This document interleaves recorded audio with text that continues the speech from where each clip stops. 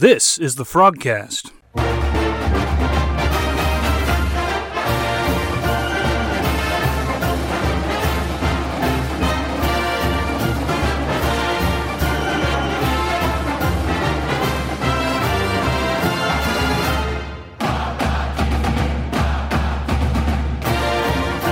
Hello, everyone. Welcome to the FrogCast. Jeff Mitchell here with Jeremy, Jeremiah, and Daniel. As always, we are less than 2 weeks away from the Frogs kicking off at home to begin the 2017 season.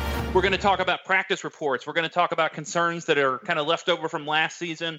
Recruiting, as always, is a hot topic on the show. That and a whole lot more on this episode of the FrogCast. Well, if you followed TCU football for any amount of time, you know that practice reports with Coach Patterson, you kind of have to have a degree in hieroglyphics to understand exactly what he's trying to get at. Sometimes he's clear as can be. Sometimes he's talking through the media to a player, and sometimes that classic line will come out, "If I tell you, I'm telling Jackson State." Well, the good news is we got guys on the ground that are there, that have followed Coach Patterson for years and can give us the best insight, as well as some stuff off the record that might leak onto this podcast. Jeremy, you've been out there at our practices. Tell us a little bit, what are the storylines coming out of the August camp, and what are some things that our listeners would want to know about? Well, I mean, I went out to one practice. That's the only one that's really been open. So all the other times have been just kind of meet and greet Coach P after certain practices. But what I can say about the team is, man, they look really, really athletic. I know we say that every year, but, man, it just seems like every year with these new crop of recruits they're getting on campus, it just the athleticism is just, I mean, it's outrageous what they look like now. Even Coach Patterson and some of the other coaches talk about the way they look athletically. The defensive tackles are big. You look at the safeties, they're big. Receivers are big. Every position basically on the field, you've got a lot of size and athleticism. Linebacker, just up and down the field. But that's one of the things you look at as far as the recruiting into the Big 12 era goes. Each year they've just gotten bigger and bigger. And that's what they wanted to do when they got in Big 12. Coach P said that's one of the things they have to do as an offensive line, as a defensive line, get bigger. Have those 300-pound defensive tackles that can make some plays, and they got it with Corey Bethley and George Ellis. And if you look at the biggest question marks as far as the new class of guys, the 2017 guys, everyone wants to know what the newcomers are looking like. Jalen Reagor, Corey Bethley, LaKendrick Van Zant, Garrett Wallow, Kerry Johnson's making a move, Dennis Collins. Those guys are already, I don't know if I mentioned Jalen Reagor already, but, I mean, those guys are already making a big impact. You have some big questions at defensive end that are kind of starting to get a little bit of answers to now. Strong safety's getting a little bit of an answer to now. So it's starting to come together after 3 weeks, and, you know, we're only 2 weeks away, boys. It's getting exciting. Yes, it is. It is getting exciting. I love to hear that new group of freshmen that are on campus are already making an impact, and guys climbing up the roster. It just does not surprise me in the least. I'm glad to see that from Jalen Reagor. I'm not surprised with Garrett Wallow. I thought he was one of the underrated recruits of this last class. That guy plays like he's got his hair on fire. I can't wait to see him go light somebody up out there at Amon Carter. You know, of course, there's two concerns that many of us have going into this season, and they're kind of dragovers from last year. First of all, address what you know about the kicker situation. This is one of those that seems like the story changes with every tweet from Carlos. What's the latest info you've got on the depth chart as well as the quality of the kickers this year? I mean, whatever I say today is probably going to be different tomorrow. I mean, they didn't go through practice today. I don't really know who did well at the scrimmage on Saturday, but I mean, those three guys, there's Jonathan Song, Brandon Ritchie, and Cole Bunch that are all competing for the job, and all three of those guys have been named a starter at some point during post-practice interviews with Coach Patterson. The thing about it is, with Brandon, he didn't kick last year, so he's kind of behind the curve with as far as the routine of going through camps and kicking all summer. So he got kind of tired for the first 2 weeks, and they had to really put him on the shelf just to give him some rest. But he's got the ability to go in there and compete. He's obviously made a good impression on Coach Patterson and all the other coaches for him to at least been named a starter for a couple of days. Cole Bunce, he's kind of come out of nowhere. He's got a pretty accurate leg, pretty strong leg. Coach Patterson said the other day that he made a field goal that the other kickers on the roster couldn't make. And that's what they're looking for. I asked him straight up, what are you looking for in a kicker? And he says, all I'm looking for is consistency. I want the guy that's going to go out there and make the kicks when we need them the most. And that's refreshing, as most TCU fans will talk about a couple of those games last year on the schedule that were lost by the kicker. I mean, if you look at it against Arkansas, that was a tough game. A missed field goal is probably the difference. It is the difference in that game. But it's probably not going to be answered till that first week. I think when they have the week of the Jackson State game, you'll see the depth chart released, and I'm pretty sure there's going to be a starting kicker, and it's going to say "or" right after it. Yeah, I'm going to go ahead and say that's a safe bet. That's a safe bet. It's going to probably be like that for a couple position guys. I mean, just get ready, TCU fans. There's probably going to be, I would say, maybe 2 or 3 positions that are going to have a lot of "ors" behind them. One of the other positions that obviously we have a lot of interest in, not just for 2017 but beyond, Sean Robinson on campus. He was an early enrollee. Kenny Hill obviously is coming back for his senior year. Grayson Muhlstein is, of course, on campus and is a quality guy and trying to find a way onto the field. Tell us a little bit about how all of that is shaken out and where you see the lineup landing for the Jackson State game. Everyone I've talked to said Kenny is looking a lot better than what he was last year. How's that going to translate to the field on Saturdays? We don't know yet. I mean, Jackson State's not a real heavy competitor. We probably won't know anything until Arkansas, but from everyone I've talked with, and including Coach Patterson after some of those practices, they've all said Kenny looks much better. How does he look better? Well, he's not making as many mistakes as he was last year during these practices. There's a lot of guys telling me mentally he's making a lot better decisions. He's not trying to force the football. And for about the first 2 weeks, he only threw 2 interceptions from what I was told. And I know that a lot of the defensive backs are kind of watching him and talking good about him, saying the offense is a lot harder to play against, those receivers and Kenny just making those throws. They're a lot harder to play now than they were last year. And that's refreshing because you want to give Kenny as much chance as you can. He came in with high expectations, and he really didn't live up to them last year. And Coach Patterson keeps saying the same thing with Kenny. Kind of the same way he did with Trevon Boykin. Just, when everyone was talking bad about him, here Coach Patterson was talking good about Trevon and really giving him a chance to go out there and compete and prove people wrong. And I think that's what he's doing with Kenny. And Kenny just really stepped up to the challenge because I think Sean has brought it to him. Sean is basically the same kind of quarterback.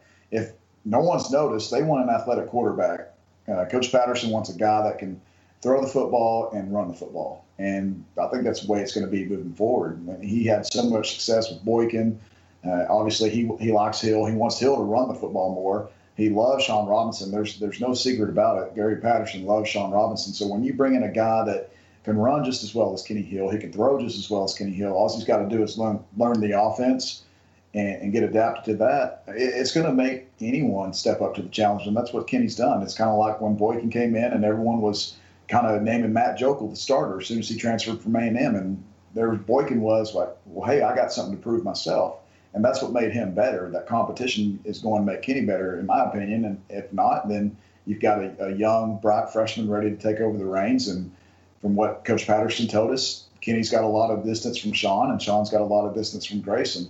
I really don't know what's going on with Grayson. He's been in the system for 3 or 4 years now, and he's really athletic. A lot of guys will tell you that Grayson's probably the most athletic quarterback on the roster. He's the fastest, could probably slide over to receiver and play some receiver and be one of the fastest guys at that position. But if you look top 3 quarterbacks they have, I think you can win a lot of games with each of those guys. That's good information. I think we all can agree that this season is going to rise and fall on those 2 questions. Can we have a kicker that can win a game for us in a time of need? And do we have a quarterback that knows how to not throw an interception at the worst possible time? Those are the 2 things. Well, you got to remember, too, we've got to have linebacker depth. TCU has got to have linebacker depth. That's the main key. Don't listen to kicking. Don't listen to the quarterback. You got to have depth at linebacker. Well, good news. Good news is Coach Patterson has looked you in the eye and said he's not had depth like this in a long, long time. For those of you that are not active members of the TCU 24/7 board, first of all, you should be. And second, this is kind of one of the reoccurring inside joke fights on the message board is who's got depth at quarterback. I mean, who's got depth at linebacker and all of that. Just real quick here before we transition, Jeremy. Speaking of linebacker and speaking of defense, Ty Summers going to defensive end. Give us a little more backstory on that. And what is the depth at defensive end and linebacker quickly? I personally like the move for Ty going to defensive end. I know a lot of people are going to call me crazy for that because he's so good at linebacker, but he's really athletic. He's got good size. He's 6'2", 240. Anyone that doesn't believe he's 240, just take a couple looks at his pictures and look how big that sucker is. I mean, he is big. He's going to give them a nice presence off the edge. And they really are set at linebacker, guys. They've got 5 guys that really could come in and play that position. I mean, I personally haven't seen the depth at linebacker look like it is really since 2008 through 2010 when they had guys like Darrell Washington, Tank Carter, and those guys that had a lot of depth that ended up going to the NFL. But defensive end is getting better. It's still not where it needs to be. I think Ben's going to have a good year. He's obviously going to start at one side, and Matt Bolson's coming on here lately in last week. Coach Patterson said he started to really shine, and I think part of that has to do with Ty being out. And a lot of these guys are hurt right now. They're kind of, limping around. And Coach Patterson reassured the media last Friday that just because they're in red shirts does not mean they're not going to play against Jackson State. But the good thing is with some of those guys not going through practice full speed is you get a chance to see the backups kind of come in and get the reps and learn the defense or offense better. But in this case, defensive end, you have a chance for Matt Bolson to go out and really start to shine. And a guy like L.J. Collier slid over from defensive tackle to the outside and is really adding some depth there. So if you look at the defensive end position, I think they've truly got 3 top guys in Ty, Matt, and Ben. And Ben's probably, right now, in my opinion, the guy that is probably getting the most buzz around the position. But then you guys have Michael Epley and L.J. Collier that's starting to add depth, and you still have a guy like Gary Overshown, a redshirt freshman, and Dennis Collins as a true freshman is starting to get more reps. And he really, Coach Patterson says this guy wants to play, and he's really showing us that he wants to play. And so if you look at it, a position that was considered pretty weak as far as the numbers go about a week and a half, 2 weeks ago is starting to kind of look strong. And experience is still a big factor at that position because you don't have a lot of guys with college snaps under their belts except for Ben and Matt at that position. So inexperience is going to be a huge question mark going into the first couple games of the season. It's amazing how much stuff happens in between our podcasts. Of course, we had Isaiah Chambers transfer. He's got some family issues. Wish them nothing but the best. He's a good kid. He transfers to Houston. Ty Summers goes from linebacker to defensive end. We were talking on the board about all the depth issues at linebacker. What was on my mind was the Minnesota game opening night back in 2015. In 2 days, we had something. We had like our entire depth go away. Sammy Douglas gets a season-ending injury on like the 3rd drive of the Minnesota game, and so there goes our starting linebacker. And then Mike Freeze goes home, and whatever happened to him got on his tractor in Graham and never came home. And we lost both those guys in a 24-hour period, and we've basically been running triage at linebacker ever since. And I remember when Patterson's like, Traven Howard, go play linebacker. Ty Summers, you're going to go start at linebacker. And so we just run in triage there. And to hear this depth that we have, I think is exciting. That gives me some confidence moving forward at a position that we need you to bring. We need you to drop the hammer at in the Big 12. And that's been historically a position of strength for Patterson with the 4-2-5. And I'm not going to hype it up, but I'm really excited to see what happens this year at linebacker. There's a blast from the past. Mike Freeze. Somebody go find out if he's back on campus. I heard he was. Joke. All right. Looking back last year, Daniel, you and I had lamented, and every episode kind of ended with this. I guess this kind of sucked. This kind of sucked. You hear what Jeremy's kind of painting in terms of the description of where we're going and kind of some new players that are going to bring some new blood and maybe some depth. When you look back at what the biggest concerns were coming out of 2016, do you feel like the key issues that you were concerned about are being addressed with what he's saying, or are there still some lingering concerns that you have from last year that we used to complain about in nauseam? I am pretty confident that the main issues that caused most frustration last year should be at least alleviated to some extent. We went over kicking. I think you can't do much worse, and it sounds like we've got some good options there. and I think another one is dropped passes. That sounds like I've heard some people say, and maybe they were just trolling, that they're still dropping a lot of passes. But then I hear about Jalen Reagor going out there and tearing it up, so I assume he's not dropping passes. The other thing that seemed to me that whenever, I don't know if it was really brought up, but it's something that I saw mentioned somewhere, and it had to do basically with team chemistry. And then when I thought about it, I was like, that sounded like something that looking back, that made sense. They didn't seem like the bowl effort. The effort of the bowl game was pretty sad, and I don't know. There was something missing. And I've heard a lot about Kenny Hill coming around, but more of as a leader. We've got other players as leaders like John Diarse, and then the work ethic and the attitude and intent of the freshman class coming in. Basically we've never seen anything like that. I feel like that's going to come together and fix itself. So those were the things that I thought of when you sent the outline to me today.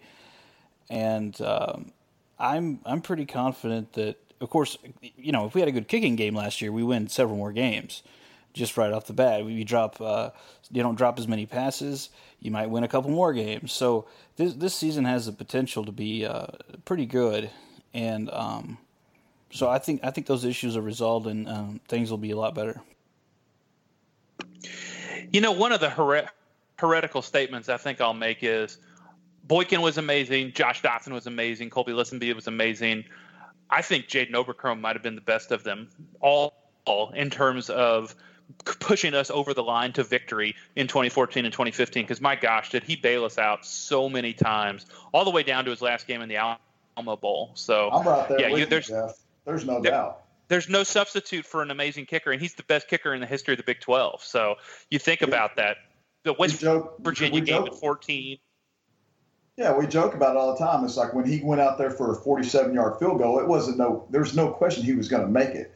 And there's a lot of programs across the country that you got a kicker going out there for a 47-yard field goal. You're on your knees praying that he's going to make it. But Jaden, especially in that Oregon game, like you mentioned, he goes out there and nails it in double overtime, and you're just like, okay, he just nails it right down the middle. We're not worried about it. We'll see you in triple overtime. I mean, that's just him. Big, I think that was. I'm in agreement with you. That was the biggest loss, in my opinion. Yeah, I was watching the Alamo Bowl with my friend, and he's actually an Ohio State fan. And when he went out there to kick that thing in double overtime, I'm like, all right, here we go. We're going to win it in third. He's like, what are you talking about? I'm like, oh, he's going to drill this thing. It won't even be close. And he just goes out there and splits the uprights. So, yeah, there's no substitute. So I think you're right, Daniel. If we get that kicking kind of solved, and your comment about the being able to catch the ball, those are the two mechanical and positional pieces that I think need to be resolved. And I feel like we got some progress there. But the third one that you mentioned, any of you three guys that want to add some context to this, leadership was an issue.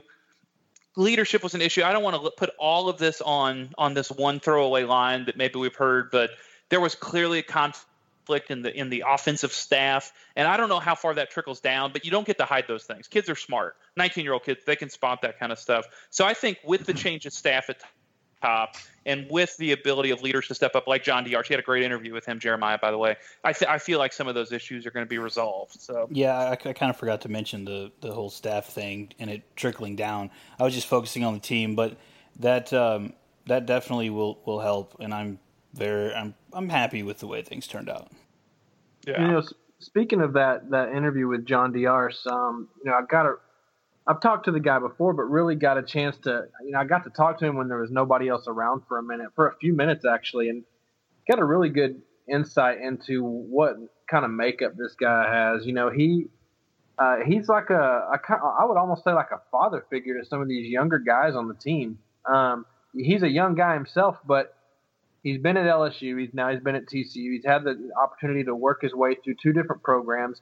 When you just talk to him, you just get the sense that he's a guy that he's got it figured out, and I feel comfortable knowing that some of the young guys, he's already taken them under his wing and just listen. I mean, he had me fired up. I was ready to go dig up my old shoulder pads and go play again. I mean, I can see why guys would want to play with guys like that. And he's ready for the season. He was so confident, and he was really, really complimentary about the incoming freshman class, and really just how hard everybody from top to bottom has worked in the offseason. And that's what has me optimistic in making the prediction that I made on the board today. And it's just hearing. I'm not hearing anything about, well, so-and-so looks good, but, maybe they could have done this more. I'm hearing nothing but glowing remarks about how hard everybody worked. I think last year a lot of guys kind of in the offseason took it personal. And I think John Diarse is one of the ones that stepped up as a leader. I've heard the name Kyle Hicks, and I've heard Patrick Morris. And, that was just a handful. I was told that there are more. There's quite a few more guys that have vocally stepped up and really made it a personal thing. And I think we were all watching last year, just waiting for somebody to step up and go, this is enough, guys. Step up and play TCU football. We never did see it. Nothing consistently.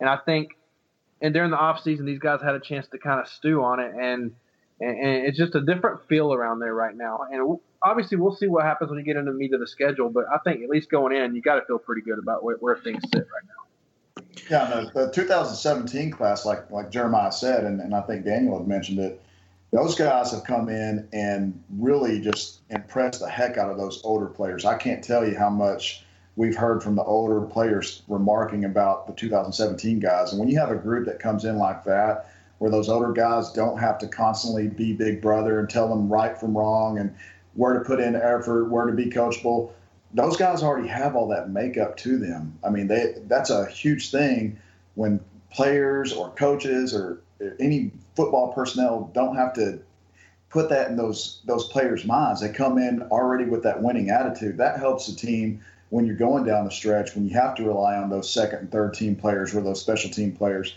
for that group to come in and really set the tone to be part of this movement that last year was a very huge disappointment. This group's coming in and saying, hey, we're here to join this party. We don't want another 6 and 7 season. Here we are, here to work, and let's all do this thing and let's go out and win a championship. I think that's the big part of this program right now in the direction they're moving. One of the things that I think contributes to that Carlos Mendez actually noted in one of the articles he wrote is, look at some of the programs these guys are coming from. Katy, Waxahachie, DeSoto, Toledo. I mean, you just look at who's going to make a deep run in the playoffs every year, and you just assume they're going to make an impact. We're getting players from programs that know how to win, and so you can get a guy with great ability that comes from a program that doesn't demand a lot from you. But DeSoto demands everything of you. Katy, there's FCS programs that would give anything to have the coaching staff of Katy and their facilities. And so you're getting guys that this is the next natural progression for them to move into a program that has high capacity, where they ask a lot of you, and you don't feel like you're being insulted, like, oh, I'm a 4-star, I don't need to do that. No, you're starting at the bottom, and you want to see the field. You got to work your tail off to move up there. And I think that might be one of the underrated pieces of our recruiting improvement in the last several years is, we are identifying winning programs and great players inside of that. And they're able to come with a step up on other kids that maybe had more talent or maybe were just as talented, but they didn't come from that winning culture. You don't have to reteach the entirety of the culture when they come from a place like that. I don't know if you guys would agree with that, but that was one of the things on my mind. Yeah, that's by design. I mean, Patterson has mentioned that in the past, that they really, obviously they want guys that play hard and they want guys that come out and give it their all, but they like guys that know how to win. They love two-sport athletes, guys that grew up playing multiple sports, but they love guys that come from, like you said, a culture of winning, and they know how to translate that to the next level. There's no gray area. They come in, they just put their cleats on, and they go to work, and that's what they're looking for. I think you're starting to see the foundation really being built, and it's not just the first team. Now you're talking second, third team. You're seeing that depth that you need to compete year in and year out, and it's exciting to see. I mean, it's like I said, it was by design, and it's been a great plan by the staff, and then they're starting to execute it. As you were talking about John Diarse, one former player came to my mind, David Porter, wide receiver senior on the 2014 team. Now he's on staff at DeSoto. He was not going to set the world on fire in terms of being first team All Big 12, but man, that guy brought an energy and a focus and a consistency, and you just knew when he was on the field, he was going to do everything that was asked of him and more, and bring the most out of everybody else. And so I feel like Diarse really kind of stepped into that role. I think he's got ability. I think he's got more ability than Porter, who I really was high on. But you bring that ability with that leadership capacity. I think it's going to bring everybody up around him, because that's, not to go all. I'm a big fan of John Maxwell. Talks about leadership as influence, and influence is growing, is not just what you do, but what you lift up, who you lift up around you. I see DR's doing that, and that gives me some confidence for this season. Absolutely. Yeah. All right, fellas. Well, let's transition here. Let's talk a little recruiting real quick. Jeremiah, there's a lot of anxiety. Our message board is bipolar when it comes to recruiting. We're either going to have a top 3 class, or we're going to be below SMU. Why don't you restore a little sanity here to grading the 2018 class? Describe who we are up to this point, and what are give us some recruiting reality of the 2018 class so far for the TCU Horned Frogs. I think. Hold on, Jeremiah. Yes. Put your purple glasses on now. How do you know I didn't already have them on? Oh, okay. I'm just making sure you have them on right now. That's right. No, Are you going to get chastised? No, this is what I see. This is what I see right now. Right now, TCU has the number 3 class in the Big 12. In 2017, TCU had the number 3 class in the Big 12. In 2016, TCU had the number 3 class in the Big 12. So if I told you that 3 years ago that they were going to do that back-to-back years, and you're only behind OU and Texas, you're bringing in some talent. Now, I know people want to see more 4-stars. I get that. I will take a guy that's got 25 offers from some very good defensive minds and good offensive minds around the country over a star ranking. And I know that it's not popular to say when you work for a recruiting site. I get that. But look at the talent they're bringing in. Look at the guys that they're bringing in. Look at the schools that TCU is beating for these guys. Justin Rogers goes without saying. He is an all-world quarterback. Atanza Vongor, that guy is elite. But look at Anthony McKinney. 6'8", 330-pound offensive tackle in a class that needs tackles. This is one of the top 1 or 2 JUCO offensive tackles in the country.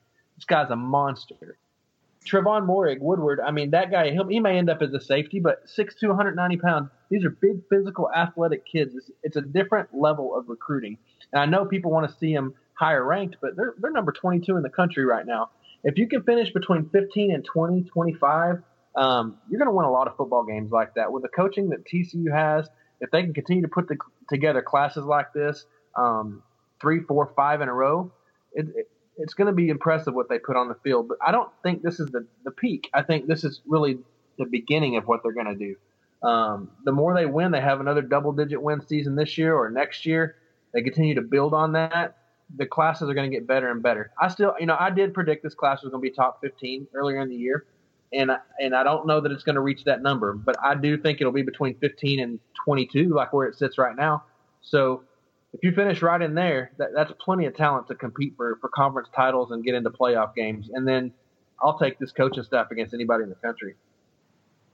I want to mention too that when you recruit those higher rated players, you're obviously going to have some bragging rights. It's like Jeremiah said, no one's going to argue with Justin Rogers or Anthony McKinney and those guys. Those guys are very high ranked players for a reason. But you also have to take into account that just because you get a high rated player, would you rather have those bragging rights for a few months, be able to stick out your chest and brag to a Texas or Oklahoma fan or whatever fan you're bragging to, or would you rather have those players come in and compete?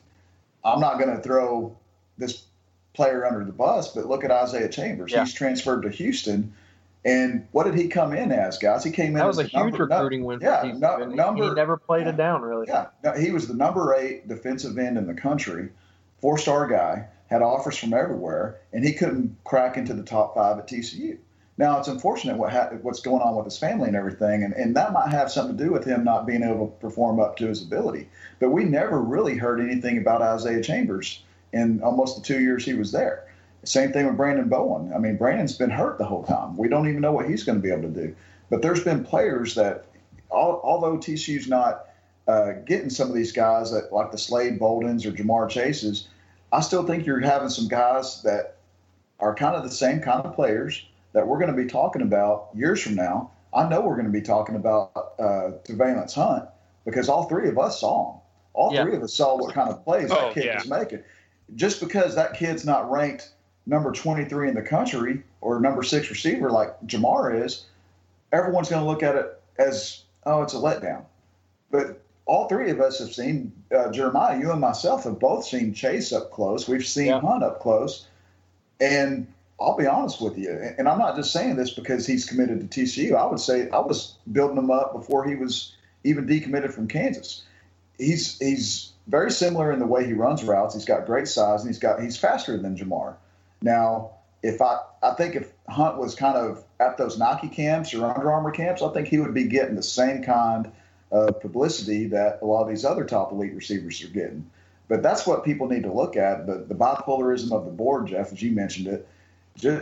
I know it's great to have those 4-star kids, and yeah, they're going to help out the program, but it's not the end all. It's not about having the high ranked kids, and that's what they have to win or have to receive to get into the championship game or into a playoff contention. It's not the end all to lose out on some of those 4-star recruits like Jeremiah was saying. But man, I'm telling you, the bipolarism sometimes, Jeff, is very frustrating. It is. I believe it. Can I give you a couple of guys that I think people really need to watch in this class? All ears. Go for it. Yeah. Obviously, the guys at the top of the class go without saying. But Esteban Avila is a guard that I think could be rated a lot higher. He's a big, strong kid. I'm telling you, this kid is all TCU. I mean, he loves the Horned Frogs, and he loves being a part of the class, and he's one of those guys that's going to come in and bust his tail. And he is in the ESPN Top 300. He's a 4-star on ESPN. There you go. I mean, and he's, based off of the, the overall rankings, I feel like he should be higher than he is, but Esteban's one guy just to keep an eye on. But Darius Davis, he got a little bump in the rankings. He's no longer the lowest rated TCU recruit. He's just past Chris Dyke now. So he's up to a 84-57 3-star, but 5'9", 160 pounds.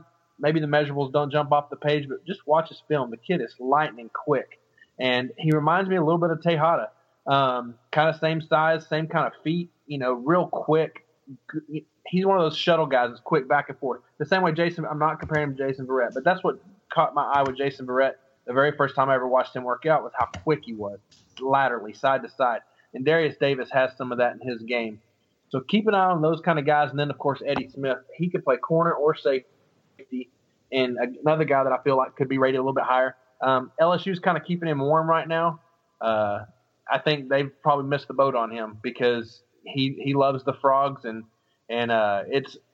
he's one of those guys that's going to come in and make an impact, So like Jeremy said, like we talked about earlier, there's guys on here that may not be rated as high as some of the folks on the board like, but I'm telling you right now, from top to bottom, this class is as solid as they've ever had.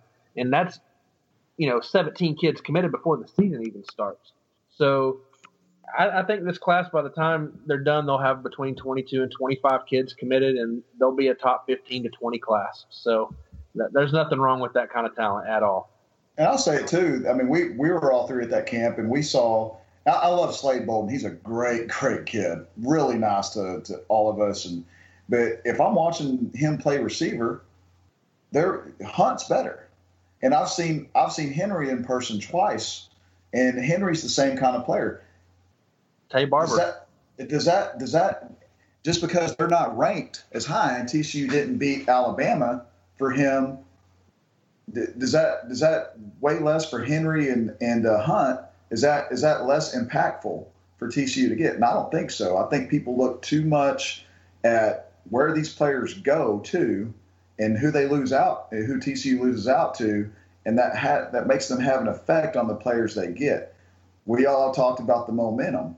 Like, I'm a momentum guy when a lot of commitments are happening. Momentum is good momentum when you land football players. I know other people look at momentum as winning battles against the Alabamas or the LSUs and stuff like that. Yeah, that's great to talk about. Hey, that's great to stick your chest out to and brag a little bit. I get that stuff. But in the overall scheme of things, if you're trying to build a program, you're wanting to go to the guys that those coaches are evaluating the most, and they've got an offer just like the other kids do as well. It's not necessarily moving down the list. It's trying to go out and get the best player for your football team. So that's what fans not only on TCU's fan base, but fans across the country. And some will never get it because all they see is the 4- and 5-star kids, and they hate it when they get a 3-star kid because they never put value into that kid. But for TCU fans, guys on our board, there's a lot of fans that just look at those star rankings and think maybe these players will never work out. And if there's a place where players really go to work out and improve and exceed all kinds of expectations, it's TCU. And for this class, it's special. I like it. Yeah, I do too. I guess in closing, I would just say this. If Jeremiah's referenced that we're third in the Big 12 and have been for the last couple of years, I think that's excellent.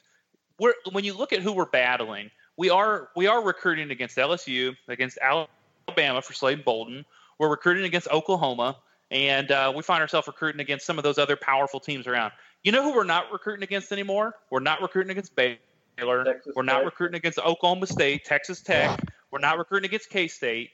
We are the third best program in terms of recruiting in the Big 12, and everybody below us is fighting for the players down the list a bit. Now that doesn't mean there's not a kid on their commitment list that I wouldn't take a look at, but we have gone into another stratosphere in terms of recruiting, and it's just an assumption now.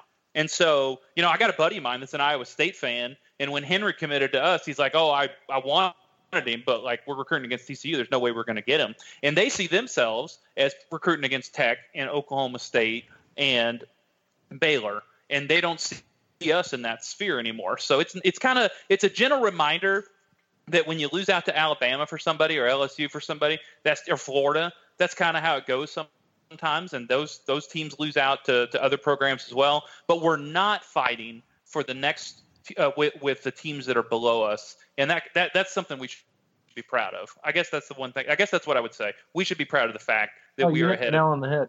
Yeah, you hit the nail on the head with that. That's it. Those are the days of battling Texas Tech for the leftovers in the state. That's just it's not there anymore. They like you said, it's another stratosphere, and I couldn't agree more. Yeah, we leapfrog, no pun intended, over all of them in a matter of 2 or 3 years. So, yeah, people say there's no impact from the Peach Bowl. We're not recruiting against anybody below us. We're not. And so I think that's where we got to recognize that. So, hey, look at the numbers. Like Jeremiah said, top 3 in the Big 12 last 3 years. That's momentum. That's improvement. Yep. And you know what? We may never catch Oklahoma or Texas in recruiting, but that still doesn't mean we can't continue to blow out Texas by double digits as we do. And we always have a bar fight with Oklahoma. I mean, like we've come up on the short end of it, but I don't have any problem with going to Norman and going blow to blow with Oklahoma. And so, we're primed. We're in a spot to continue to destroy Texas as we have, and I will say that boldly. And eventually, we're going to be able to beat Oklahoma. So we're doing just fine, guys. Speaking of the Big 12, the national polls have come out in the last couple of weeks, and TCU is not rated. We should go ahead and acknowledge that. They're ranked 26th, so to speak, in one poll, 28th in the other, in terms of who's getting votes. But we have 5 teams. Half the Big 12 is ranked. AP came out today. They've got OU, OSU, K-State, West Virginia, Texas in that order in terms of who's ranked in the Big 12. First of all, real quick before we do a deep dive, does that make sense to you guys? Can you guys agree, disagree? Daniel, Jeremiah, Jeremy, of those 5 teams being ranked and in that order? Not Texas, but yeah. It's all hype with Texas right now, obviously. I mean, with Herman there, they're going to get that hype. And I understand it. They're going to be better this year. But any way that you could justify putting them ahead of TCU, I thought TCU would be 23 or 24. But this is perfect billboard material for Patterson. It couldn't have played out any better. Just like the 2014 team, sitting just outside the top 25, just enough to have him, another cattle prod that he can stick the team with, and say, look, they don't think you're good enough. And that's just, if you're asking Patterson, I promise you, he likes where they're sitting right now. Oh yeah, I think they got it right. I would switch TCU and Texas. I think TCU, just based on the fact that they've got as many returning starters and the fact that they've blown Texas out the last 3 years, just because they don't have all the high-rated recruits on their team doesn't matter. What they've done on the field the last 3 years proves that they don't need those high-rated recruits. But I do like Texas's I do like where they're headed as a program. I think with Herman coming in there is going to do some big things for them. I would take issue with West Virginia. I don't think they need to be ranked. They had a good year last year, but I think they're going to take a lot. They lost a lot. I think they're going to take a couple steps back. And contrary to what their reasoned, rational fan base thinks, Will Grier is not Jesus. No. And so I think they're going to have a hard time this year. And their schedule flips this year, so they've got to take some tough road trips. West Virginia's going to take it on the chin this season. And I don't even know if they'll go to a bowl. So I'll go out there and put that there. Real quick, guys, I want to kind of break the moment. If you think about those 5 teams of OU, OSU, Kansas State, West Virginia, and Texas, you can't talk about the Big 12 without talking about Buc-ee's. You know, Buc-ee's is that great high society place that you stop on I-35, I-45. And the upside of Buc-ee's is you can get just about anything. You can do all your Christmas shopping there. You can find your mother-in-law a very nice gift, a new koozie, something like that. You can get a 6-pack or a 12-pack of any beer you want to have as you're driving down the road. But if you just thought of these 5 teams that are ranked, if you went into Buc-ee's, what one item best summarizes who this group of people is? Their fan base, their team, just what you think of when you think of their state. Jeremiah, when you think of Buc-ee's and you think of Oklahoma, what kind of comes to your mind? And there could be a couple of things, but maybe like a nice little Buc-ee's belt buckle that you might see hanging there. I saw one of those today, and I could see an Oklahoma fan picking one of those up. Something to wear to church, something nice and fancy. Sunday best. That's right. Sunday best. That's right. That's right. Well, sticking with Oklahoma, you got Oklahoma State, which is they're kind of the lower class of the 2 schools. I know they would love to hear me say that. But when I think about going to Buc-ee's and going to Oklahoma State, I've seen them there where you got those hats that have the mullets that are just kind of sticking off the back of the hat. And I hear that those things are going like hotcakes. So if I'm ever at Buc-ee's and I'm wanting to impersonate an Oklahoma State fan, I'd get one of those hats that has a mullet with the American flag on the front, because there's nothing that goes with the flag of our country like a mullet. That's kind of what comes to my mind when I think about Buc-ee's is, who wants a faux mullet other than an Oklahoma State fan? They want to look like their coach, so, that makes sense. Okay. I know. Or maybe they sell rattlesnakes there. Maybe I didn't know that. Jeremy, what do you think of when you think of K-State and think of Buc-ee's? Oh gosh, do they sell those bandanas at Buc-ee's, like those bandanas you can wrap around your neck when you're out there on the tractor plowing up your fields? Do they sell those? I'm sure they do. The upside of Buc-ee's is they have everything. Yeah, I can't think of really, like, Kansas State's pretty darn awesome.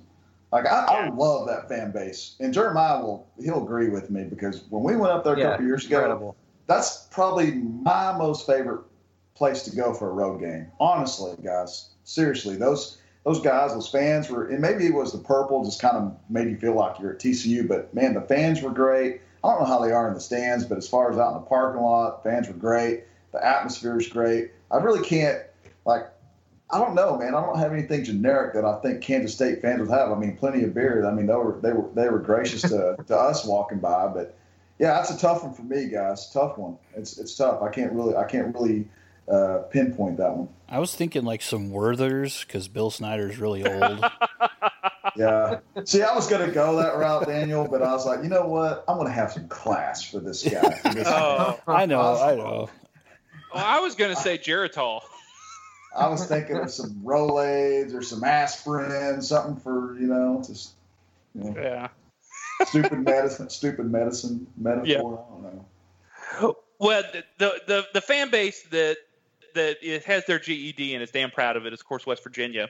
So, Daniel, when you think of Buc-ee's in West Virginia, what kind of comes to your mind when you walk in that amazing store that has everything? I'm pretty sure that you can find a coonskin cap in Buc-ee's with the tail on the back and everything. And, I mean, their own little mascot dude with the musket wears one, so it's perfect. And you know what that guy always carries around at Big 12 Media Days? A gun. No, other than the gun. Beef jerky. Dude has beef jerky all the time. Oh, I can go for that. they've got a pretty good selection of beef jerky at Buc-ee's. They got a really nice selection. You're darn right they do. Yeah. Well, what we should do then is we should get some we should get some beef jerky and take it to him next year at Big 12 Media Days. I think he would appreciate that. We're going to stop by on the way to OU or Oklahoma State this year and stop at that Buc-ee's right there off 114 and 35 and get us some for the road trip. Yeah, that's pretty cool. I've been there a couple times. That's a good spot, man. Good spot. Being near South Lake kind of spices up the class of that place. So Across pretty the good one from the Speedway. Yeah, so that classes it down. Yeah. Right. Well, the last team that's ranked is University of Texas, of course. You know, I think they're in the top 15 by bylaws, and they got an exemption just to be in the top 25. But Texas is back, and when Texas is back, there's one thing you cannot keep on the shelf at Buc-ee's, and you know what that is, guys? T-shirts.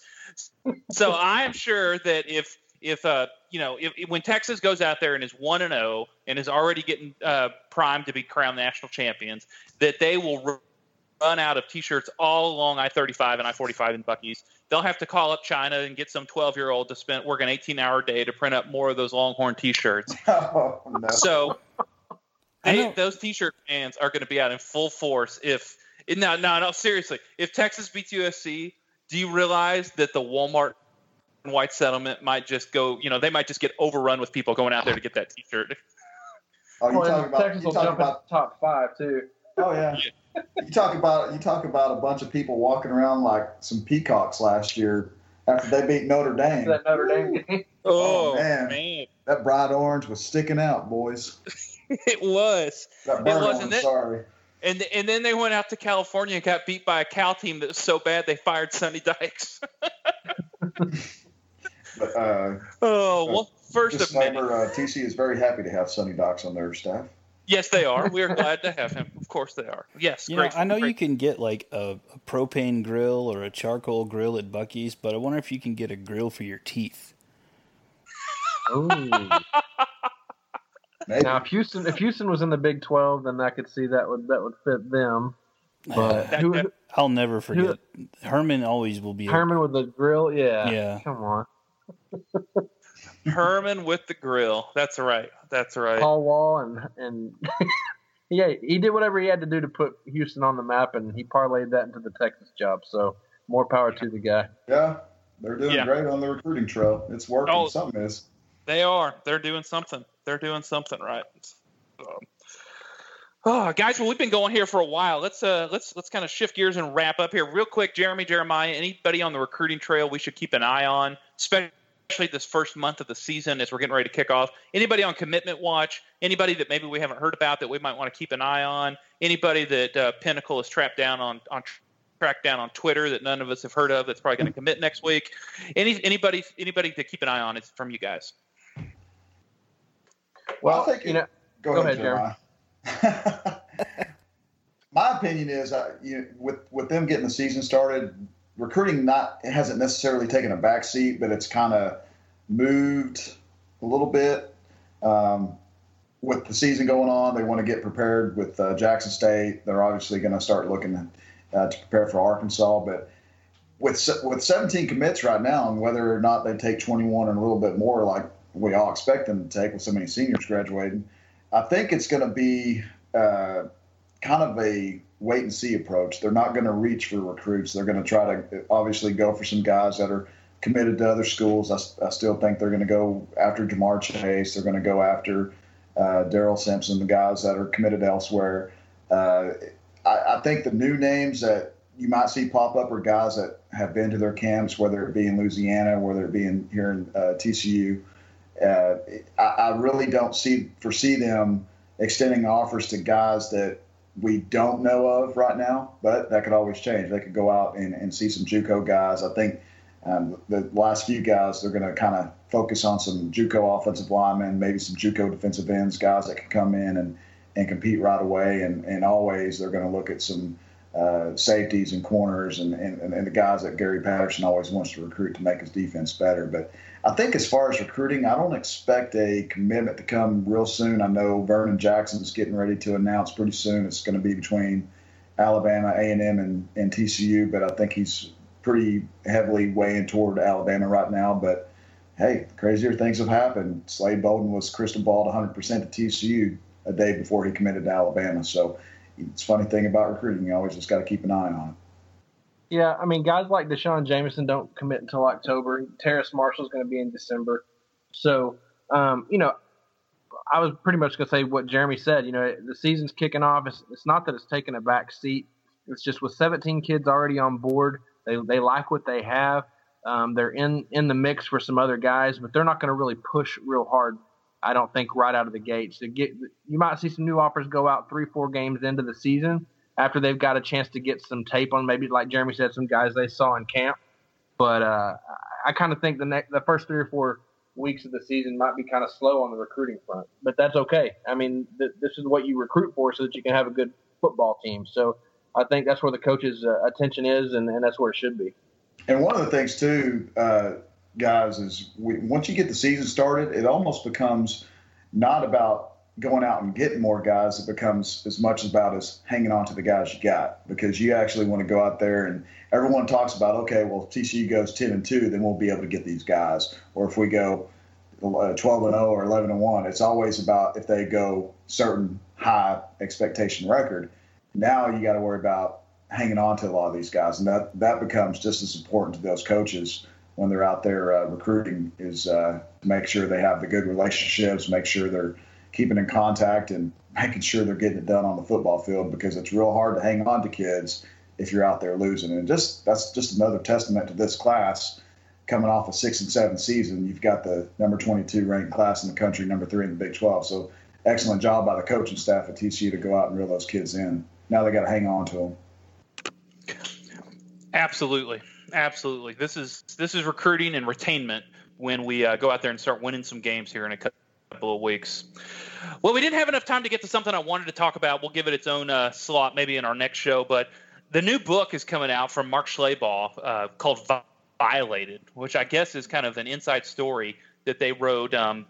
Forgive me, I can't think of the other author's name. Woman that wrote it with Schleybaugh from ESPN. It's called Violated. It's inside the story of Baylor. I'm actually going to buy it, and I'm going to read it. And I don't want to read it to just like dog on Baylor, though there's plenty of content there. I'm really curious to see what when the other shoe is going to drop, because I don't think that this story is quite over yet. Real quick, I just want to put you on the spot here, Jeremy. I nobody other than Daniel has been harder on Baylor through this whole thing than I have, but I don't think I'm alone in thinking that Matt Rule is a good man.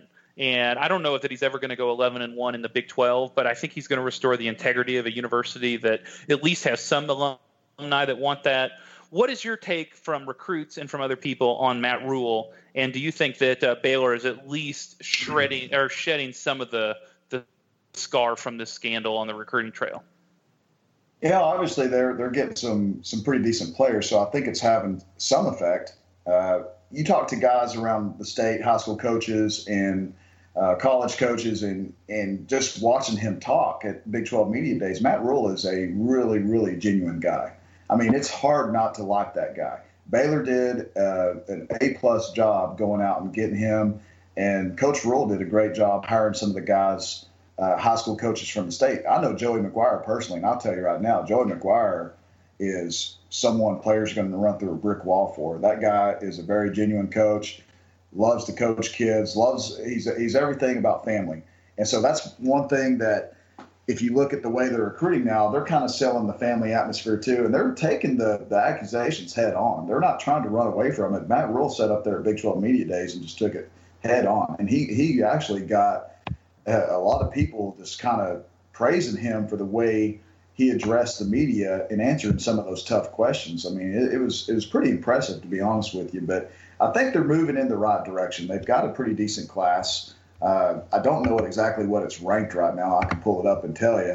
But I know they've gotten some quality players that TCU was in the hunt for. Kalen Barnes that had a TCU offer. He's one of the top receivers in the state as far as speed-wise goes. He's probably the fastest kid in the state. Joshua Fleeks is a guy I saw at TCU's camp last summer. Really, really good player out of Cedar Hill. I think he's going to do big things. Braylon Taylor's a guy that TCU wanted. out of Cuero, Texas. So they're winning some battles against TCU. Now, it's not a lot of battles because most of their commitment list didn't have an offer from TCU, but there's about 3 or 4 of them that did have an offer from TCU that the Frogs were kind of pursuing pretty heavily there for a little bit, but kind of maybe might have backed off a little bit toward the end before their commitment. But I think they're moving in the right direction, just to be honest with you. And like I said before, I think they did an A+ job going out and getting a guy like Matt Rule. He's got a long, hard job ahead of him, but I think he's got the kind of integrity to take it head on and try to make them a successful program again. Jeremy, you said it, long, hard road. And, I mean, just tonight, like less than 30 minutes ago, a story came out on the Star-Telegram that a new lawsuit alleges that Baylor's new policy under Rule, failed after sexual assault report in April. So if you don't think everybody's watching this, I mean, these guys could not have walked into a more difficult situation. And I'm with Jeremy. Matt Rule seems about as genuine a guy as there is. And unfortunately, or fortunately, depending on how you look, unfortunately to me, I hate to see a guy, he's going to go through a lot. And with this just coming out here tonight, it's just going to turn up the heat even more. He's going to have to deal with this all year long. I mean, the team is depleted, and a lot of people have lost a lot of hope in that university. And he's a great guy. I just don't know if he's going to be able to steer them out of this ditch because it's a pretty deep ditch right now. I will say if he somehow has Baylor turned around and they're successful, there's going to be a lot of big programs coming after him. Let's make no mistake. He did Baylor a favor by taking that job. Baylor didn't do Matt Rule a favor by offering him the job. He did Baylor a favor by accepting that. So it's not like he has this mentality of, oh, Baylor gave me a chance, I'm going to stick with them. If he goes out and does a successful job at this place and the turmoil that it's going through right now, then I wouldn't expect him to be at Baylor for a long time, because some big school is going to try to come in and snatch him up if he can somehow make a success story out of what's going on in Waco. Yeah, I asked all that because I realized, just reflecting on this, that I loved to hate Baylor when they were sleazy, and I just wanted to throw up when I realized they were criminal. And there's just a big difference. I mean, like, we all heard stories about steroids at Stephenville and steroids in Baylor, and, they paid some kids and dumb things Kendall Briles said. I liked hating Baylor when it was obvious that they were sleazy and they were our rivals. But it just turned a corner into just like total depravity. I mean, like, what was going on there is criminal, and it's awful, and it's the worst of the worst in terms of sexual assault. Other than murder, I don't know a whole lot worse than that. And so I really actually do hope for the good of the school that they're able to kind of pull out of this, and that Rule is able to offer them. I don't care if they ever win another game, but I do hope that they get their integrity back. And it looks like they're still stumbling from what Jeremiah said. I saw that story. So we'll see what happens going forward. I said I didn't want to spend any time on it. We got rolling, and I talked even more. So I'm going to read that book. That's the bottom line. I'm going to read that book, and we'll go from there. They still have those bum regents, so I don't see a whole lot happening university-wide. Those guys are creeps, man. They need to clean house, and they haven't done it yet. So, top to bottom. So, yeah, maybe the football team gets a little better, but, overall, all those guys that Reagan Ramzo or whatever his name is, they got to go before anything's going to be, university-wide cleaned up. Some of those quotes from their regents were just outright disgusting. Perverted little tarts. Yeah. Oh gosh. Ridiculous. Is this from the most recent story, fellas? No, this was a couple months. You can't keep track of it all. Just go to the Baylor thread and go to page like 87. It'll all be on. I think that was that was Buddy Jones that said that. Yeah, I think it was Buddy Jones that said that. Yeah. It's tough to keep up with all these quotes and every accusation that's going on. That's reason enough to buy the book, because they got it all organized. That's right. Yeah. It's just going to be like reading one gigantic affidavit, it sounds like. Probably. Well, the thing I did read about it was that it's not only about the football team, and it's not limited to the football team, but it's the issue of the university. And it's one thing to say that you have a university with a rogue assistant coach that covers up.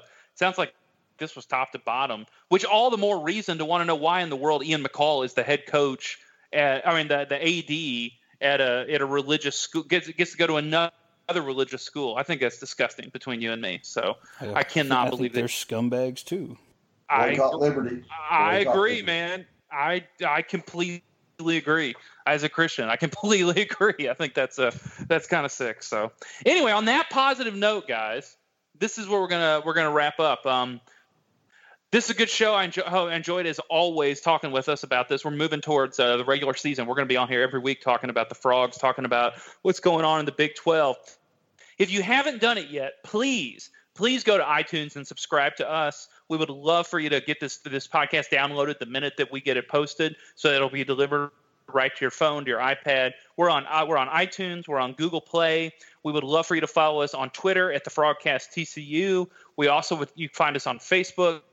And if you're not a member of Horned Frog Blitz, I don't know what you're waiting on. Everything that we talked about here tonight gets hashed over every day on Horned Frog Blitz. We would love for you to join our site. You can be a part of the best TCU community in terms of inside content and high conversation that goes a long way to getting you an inside track of what's going on at TCU.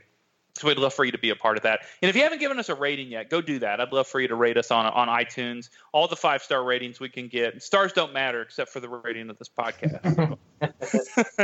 So for Daniel, for Jeremy, and for Jeremiah, I'm Jeff Mitchell. Thanks so much for listening to the FrogCast.